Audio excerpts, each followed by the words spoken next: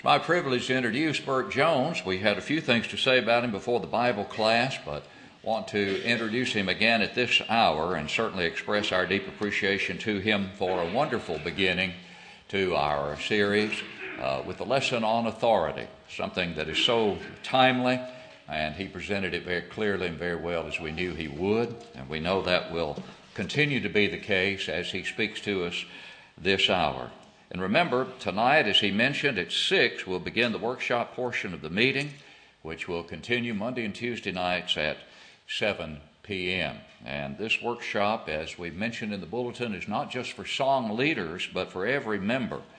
And we anticipate having participation from area congregations. We have visitors even this morning. And all of us, I know, will be blessed and uplifted from being here. Burt, as he mentioned, is a native of Alabama, from Gadsden, Alabama. Spent most of his life as an Episcopalian, was converted by Brother Charles Box in Alabama, and almost immediately, just days later, came to the Memphis School of Preaching, where I first met him, came there as a student. And a fine student he was, and a fine gospel preacher he has been since that time. He was a combat officer during the Vietnam era, retired as a colonel from the Army, and as we said, a graduate not only of Memphis School of Preaching, but he also has a B.S. in music education from Jacksonville State University and a master's in Middle Eastern history from Youngstown State University. He has composed the hymn "Safe in His Arms" and is the author of a practical handbook for singing and song leading, Shadowland, Islam Behind the Veil. He co-authored with Brad Harrop the book Diamonds in the Rough, and co-authored with John Shannon a book entitled Here It Is in Black and White. And Burt will have his books tonight in the back for those who would like to look at them and purchase those books. He has spoken at the Air Force Academy, at Camp David symposiums, of course on GBN, radio and television, and at Polishing the Pulpit. Burt is a dear friend. He is a fine, faithful Christian gentleman, and very well qualified to carry out the task that we've asked him to carry out. And it's been my privilege to be in these workshops on more than one occasion, and I always am excited about them and always benefit from them, as I know all of us will. So we strongly encourage you to be back at 6 tonight and fully take part. And I thank Brian for his good efforts in getting the songs on the screen and doing such a fine job. Used his pitch pipe very well there, and we just get that arm moving now. That's all. Burt can get his arm moving. Yeah, he can handle that. We appreciate it very, very much, Brian. All of our men who lead our singing here. Without further delay, Brother Burt Jones will come down and speak to us. I think the singing went extremely well this morning. My dear brother who made the announcements, I noticed he was thoughtful enough to wear the Texas lapel pin that he has on. If he can get me, I can get him. I have heard so many nice things about you here in this congregation. If you're smart, you will just settle back, go about God's work with good elders, a good preacher that I've known for years, his wife. No, she's good. And you will go to heaven. It's that simple. I hope that you'll do it. Was it 5 or 6 o'clock tonight? You said 5, I think. Is it 6 or 5? 6 o'clock. What'd you say 5 for? Look at him. He said he was a little slow. Oh, forget that. It's 666. Now, the lesson this morning is on instrumental music. Is it a matter of faith or is it a matter of opinion? I've heard some of my gospel preaching friends sort of get swayed here in the last 10 years or so. Well, you know what? I guess some parts of it are okay to accompany with an instrument. No, it's not. I have a degree in music, and if anybody thought that, it would be me. That's the logical thought. But as I mentioned in the Bible study class this morning, one of the things that led me to the Lord's church where voices being raised in praise to God, uncluttered by those things. We don't hate music for our visitors. Some of the best singers I've ever heard are in the Lord's church. It's not about that at all. It's about the authority, and we'll learn this. And if you will come tonight, tomorrow night, and the next night, you can learn how to read music. Well, yeah, Bert, but I don't know. There's 7 tones, and I will not let 7 tones in the scale defeat me. It's just not that difficult to do. And we'll have fun. We'll learn a lot. And you go on vacation down to Florida or down to wherever, and you pick up a strange songbook and look at it, you'll be able to read the song. If you can get CAN''T out of your vocabulary. Now, the next 10 years, I think the problems facing the church will not be those problems that we have outside the Lord's church. But I think there'll be those found within.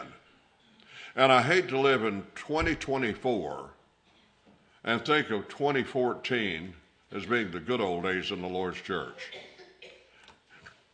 If our body becomes corrupt, then all those good souls who have moved on to glory, all the work they did, all the work that you're doing,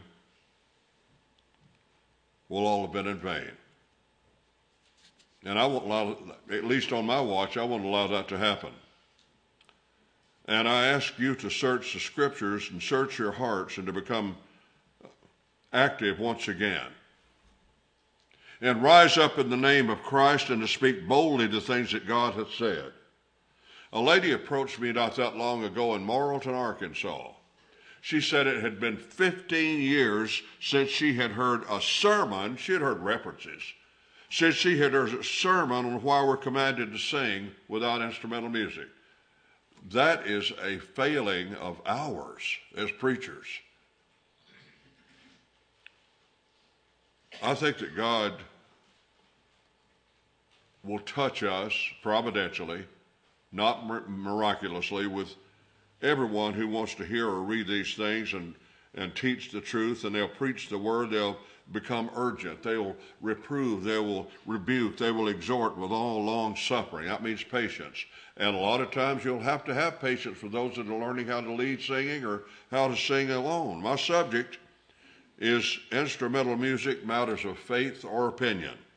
And I always think of this story when I think about instrumental music.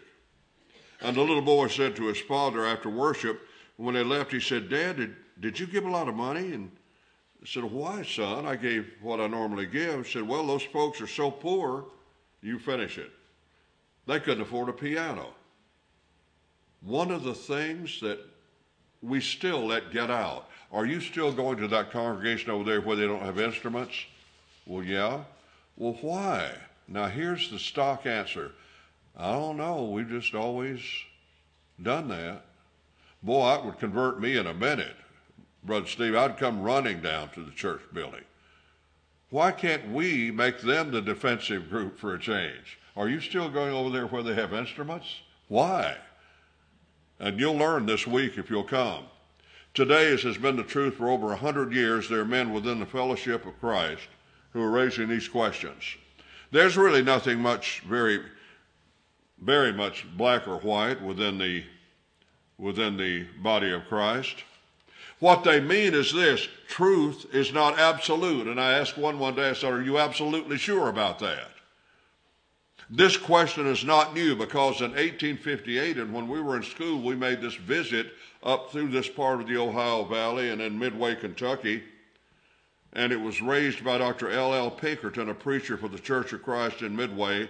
He says, "I'm the only preacher in Kentucky of our brotherhood who has publicly advocated employing instrumental music in some churches. And the church in Midway is the only church that has decided to introduce it." And then we birthed our brother Garvey, got rid of it. Secondly, this issue of instrumental music split the body of Christ over 100 years ago and resulted in the Christian church. And I have a lesson on that, which is another time, another day. But Christians don't have a church. I said Christians don't have one. Upon this rock I will build my church, my Lord said, but I don't have a church. I'm part of his. But we'll just give them that. The Christian church did not change the nature of what they did. In 1875, the break was a reality. So it was not until 1906 that two separate groups were listed in the United States Census of Religious Bodies. And since this time, there's another group called the Disciples of Christ, which is even more liberal. Now, one thought that the Scriptures provided an all-sufficient guide in matters of doctrine and worship and morality. And the other one felt that where the Scriptures did not specifically forbid something, you could use it in your worship. Too long, men and women in the pew have sat and let preachers preach about what they got ready to do. And when you find a preacher that's going bad, an eldership going bad, a lot of people, too many people in the congregation say, oh, well, what can we do? Well, if he's a preacher, you can cut off his paycheck. That somehow helps him to find the truth very quickly. You can do the very same thing that God has always taught his people. And we're very quiet on this. Stand up and be counted and raise your voice against the error. But someone says, Bert, I don't really know what I want. Doctrinally, I don't know what I want. Last year, over 300,000 drills were sold in one town. The drill's not what they wanted. The people wanted the whole. We want heaven, but we don't want to go through study that takes to get to heaven.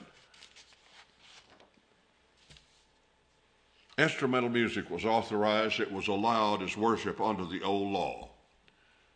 Now, it died when the law of Moses was abolished at the death of Christ. You have to understand this fundamental point, because if we don't get that, there's no reason we go any further. In 2 Chronicles 5, verses 11 through 14, this is good if you can just make a note of it and read it this afternoon or maybe even now. Men would like for you to believe that instrumental music is a matter of opinion, that it's a matter of expediency, take it or leave it, and yet the Bible very plainly teaches that instrumental music was a part of the worship under the old law. In 2 Chronicles 5, 11 through 14, and it came to pass when the priests were come out of the holy place, for all the priests that were present had sanctified themselves and did not keep their courses, also the Levites, who were the singers, all of them, even Asaph, Heman, and Jeduthun, and their sons and their brethren, arrayed in fine linen, with cymbals and psalteries and harps, stood at the east end of the altar, and with them 120 priests, hear me, sounding with trumpets. Now hear what they said. It came to pass when the trumpeters and singers were as one, this is during worship, to make one sound to be heard in praising and thanking Jehovah, and when they lifted up their voice with the trumpets and cymbals and instruments of music and praised Jehovah, saying, for he is good, for his loving kindness endureth forever, that then the house was filled with a cloud, even the house of Jehovah, so that the priests could not stand to minister by reason of the cloud. For the glory of Jehovah filled the house of God. God accepted the worship. God allowed their worship. It involved the singers. It involved all those with instruments of music. And so as far as the law was concerned, it was authorized.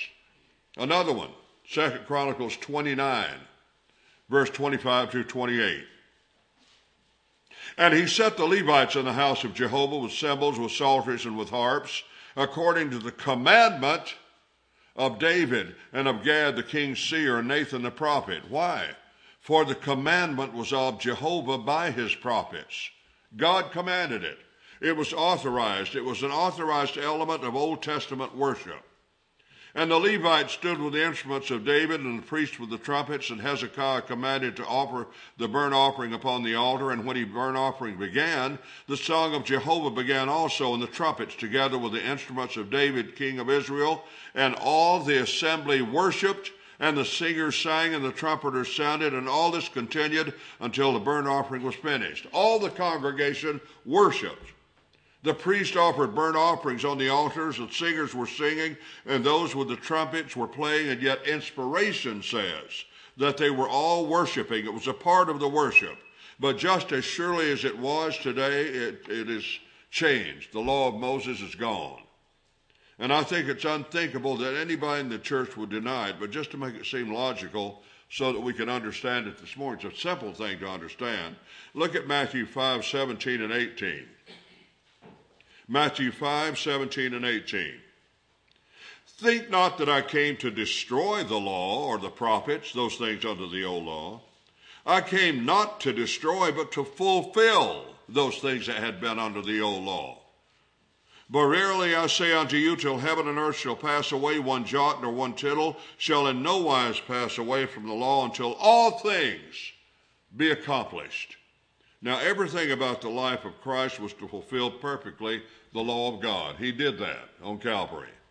He was born, he lived, and he died under the law of Moses, the only man to keep it perfectly. If we look in the 17th chapter of John and verse 4, he said, Father, I've accomplished the work which thou hast given me to do.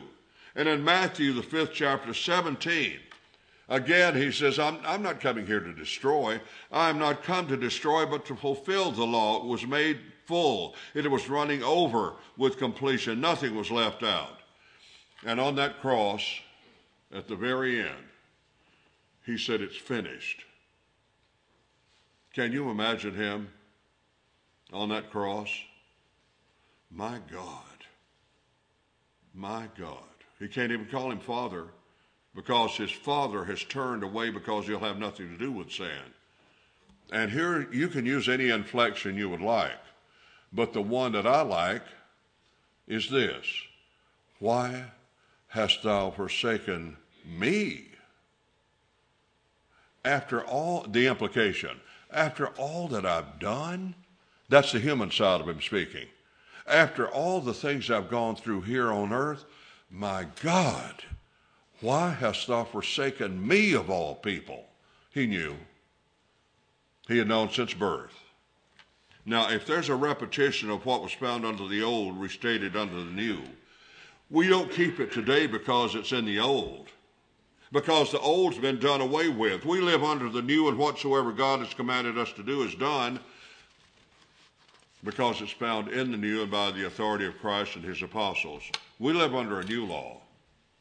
We live under the new covenant or testament. In Matthew 26:28, Jesus says that he instituted the Lord's Supper. This is the New Testament, the new covenant in my blood, which is shed for many of the remission of sins, in Matthew 17, verse 5. God says, this is my beloved Son, in whom I am well pleased. Hear ye him. How many times have you heard your preacher, Brother Jim, or any other preacher say that Jesus has all the authority that Moses has and all that he didn't have? He has all the authority that David had and all that he did not have. Jesus had all authority. So everything that was under the law is gone once and forever. In 2 John 9, and we read this in Bible study this morning, and it's a crucial passage. Whosoever goeth onward and abideth not in the doctrine of Christ, which is the New Testament, hath not God.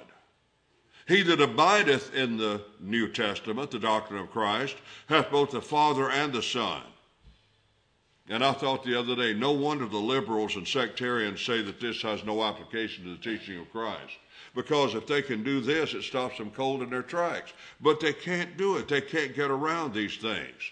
If it's not authorized by Christ, it's not allowed in any way, shape, or form. Every man who wants to justify instrumental music finds himself face to face with three more passages in the New Testament. In Galatians 1, 6 through 9. Paul says, I am absolutely flabbergasted. Now that's another translation, Brother Jim. He said, I can't believe you folks.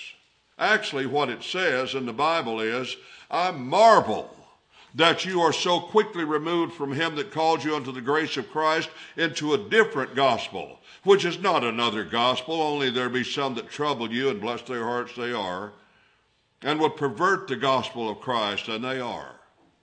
And he says, but though we or an angel from heaven should preach unto you any gospel other than that which we preached, let him be accursed or anathema. So if we practice instrumental music in our worship, we go beyond the teachings of Christ.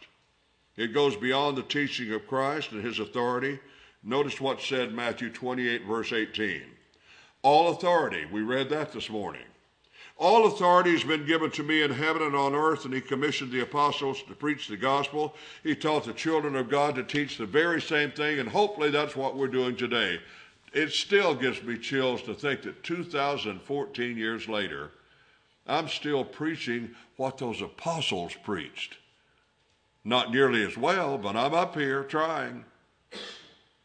The Bible definitively teaches that a life of faith is a life that rests on explicit authority. Always has and always will be. When you come to the New Testament, you can find a lot of cases where God has specifically authorized what he wants done. Even on baptism, we don't have a problem. He's specific about it. But we fought the man-made churches over infant baptism 100 years ago, and we might have to fight our own brethren.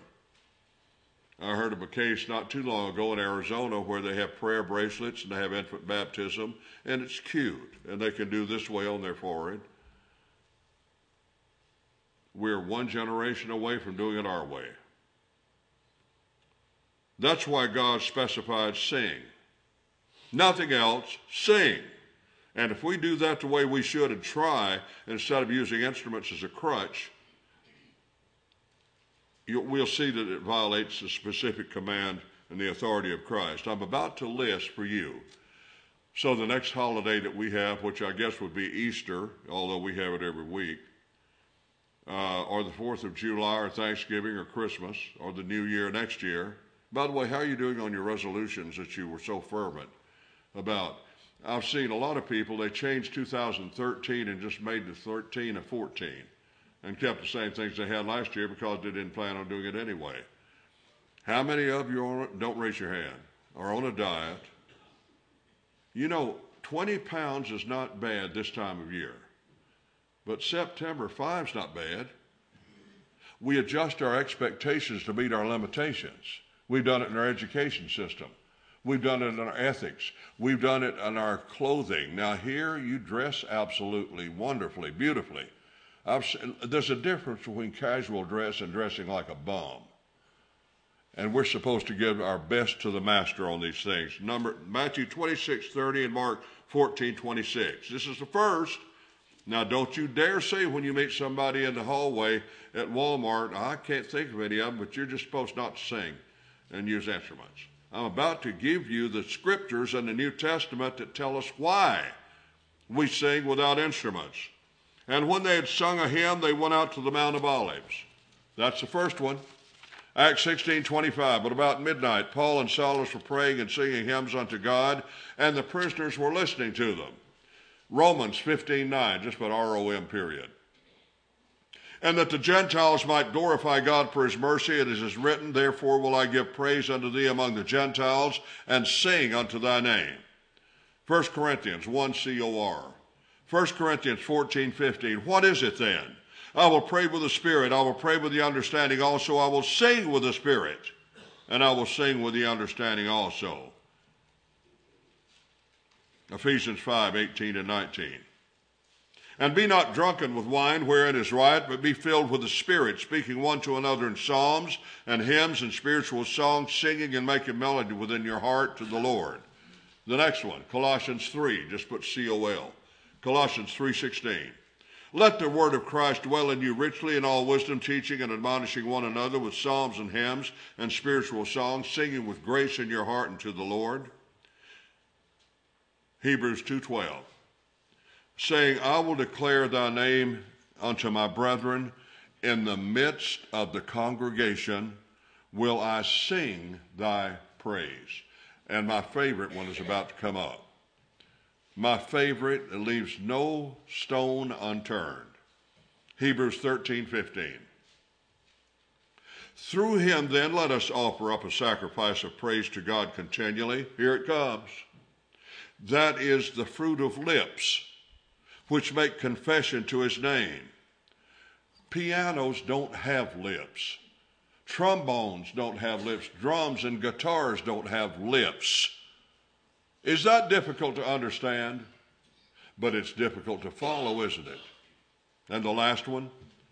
There's several others I could use that are duplicates.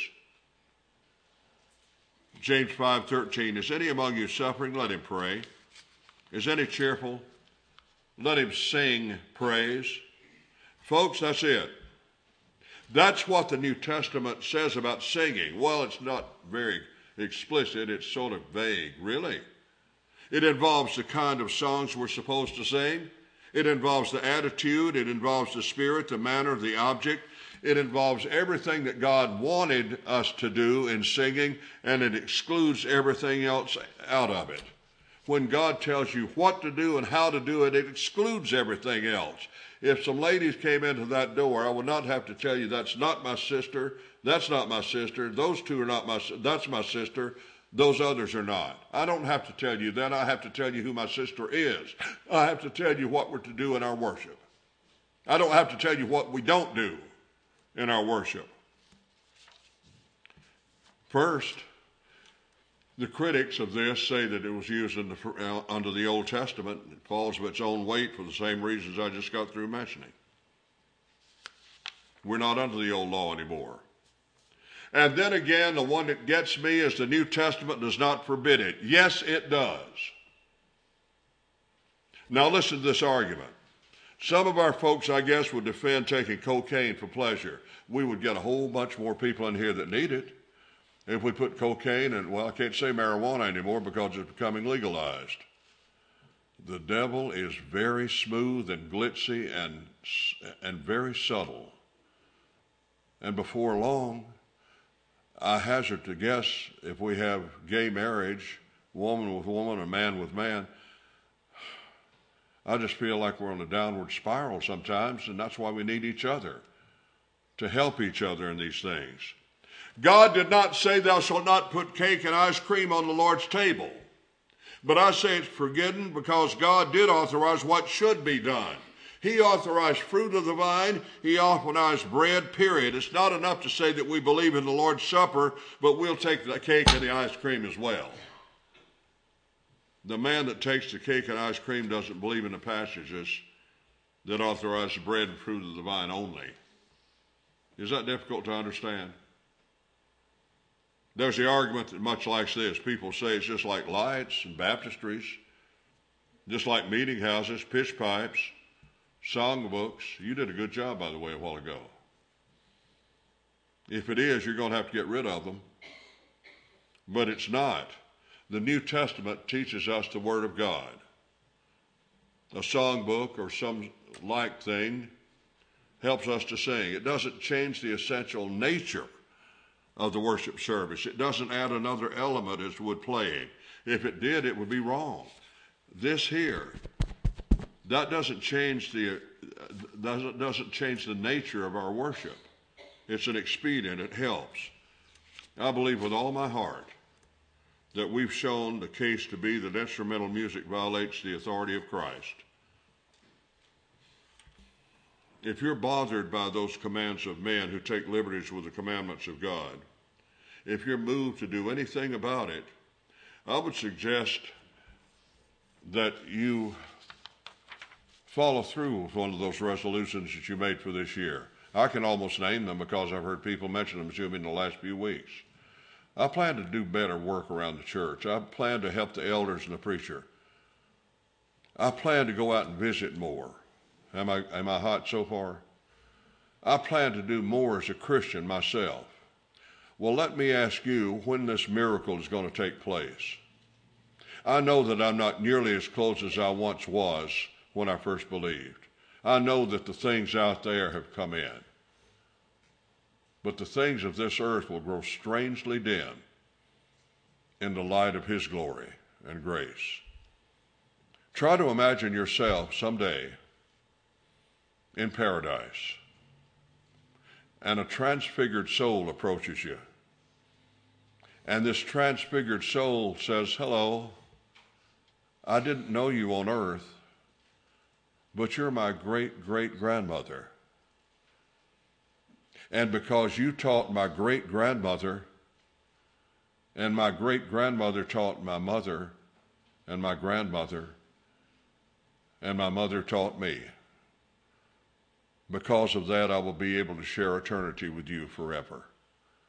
Thank you. You see, it's not just your soul that's involved here. It's not just your soul. Your family's been griping at you for years to obey the gospel, or at least to come home to a group of people that love you with a love that the world will never be able to match. And you will say, okay, yeah, right. And you pass away. Your cycle of life is over. Guess who's back here feeling the grief and the pain of not being able to convince you that this is the only way? There's no other way but this. Oh, we have accounts that we could... These accounts accumulate, folks, to preachers and elders. They accumulate, and that's why we age faster than other people, because we remember these times when I wish I could have said something to get that good, decent person to come home, to start over again, because we serve the God of a second chance. When I was in located work in Millersburg, Ohio, about 2:30 in the morning, these boys came up to the door and knocked. It was promenade week. It was prom week. I said, what in the world are you doing here this time of morning? Where's Clarence? You know that long road that goes from here to Canton, Ohio, that is just straight as it can be? I said, yes. Well, you know that sharp curve at the end of it? I said, yes. Well, we flipped over and the car landed on Clarence, and he didn't make it. Would you please baptize us? And we walked down the hill to the church building, and I baptized those two boys. They're both deacons at the church in Millersburg today. But do you know who I think about a lot? I think about Clarence. Nice-looking young man, knew the truth as well as any of us. He'll never be able to be a father. He'll never have a life's work. He'll never reach the geezerhood age and enjoy his grandchildren, because he's dead, and he will stay dead. And I wonder sometimes at the last thoughts that he had just before he breathed his last breath. I don't know your situation here. Nobody said anything to me. But I would have to believe that in an audience of this number, there are some of you who know that you're not nearly where you were a few years ago, because the world sneaks in, doesn't it? It does to all of us. And so what I'm beseeching you to do, I'm begging as Paul did, I beseech you, therefore, brethren, by the mercies of God, that you present your bodies a living sacrifice, holy and acceptable unto God, which is your reasonable service. And it's not grievous, it's reasonable. There may be someone here who has never been baptized. I can't conceive of that, even though I wasn't baptized till I was 48. I can't imagine leaving those doors, being in an unsaved condition, and hoping that no semi hits me, or thinking that maybe I won't die when I have this great pain in the center of my chest until I can get some assistance.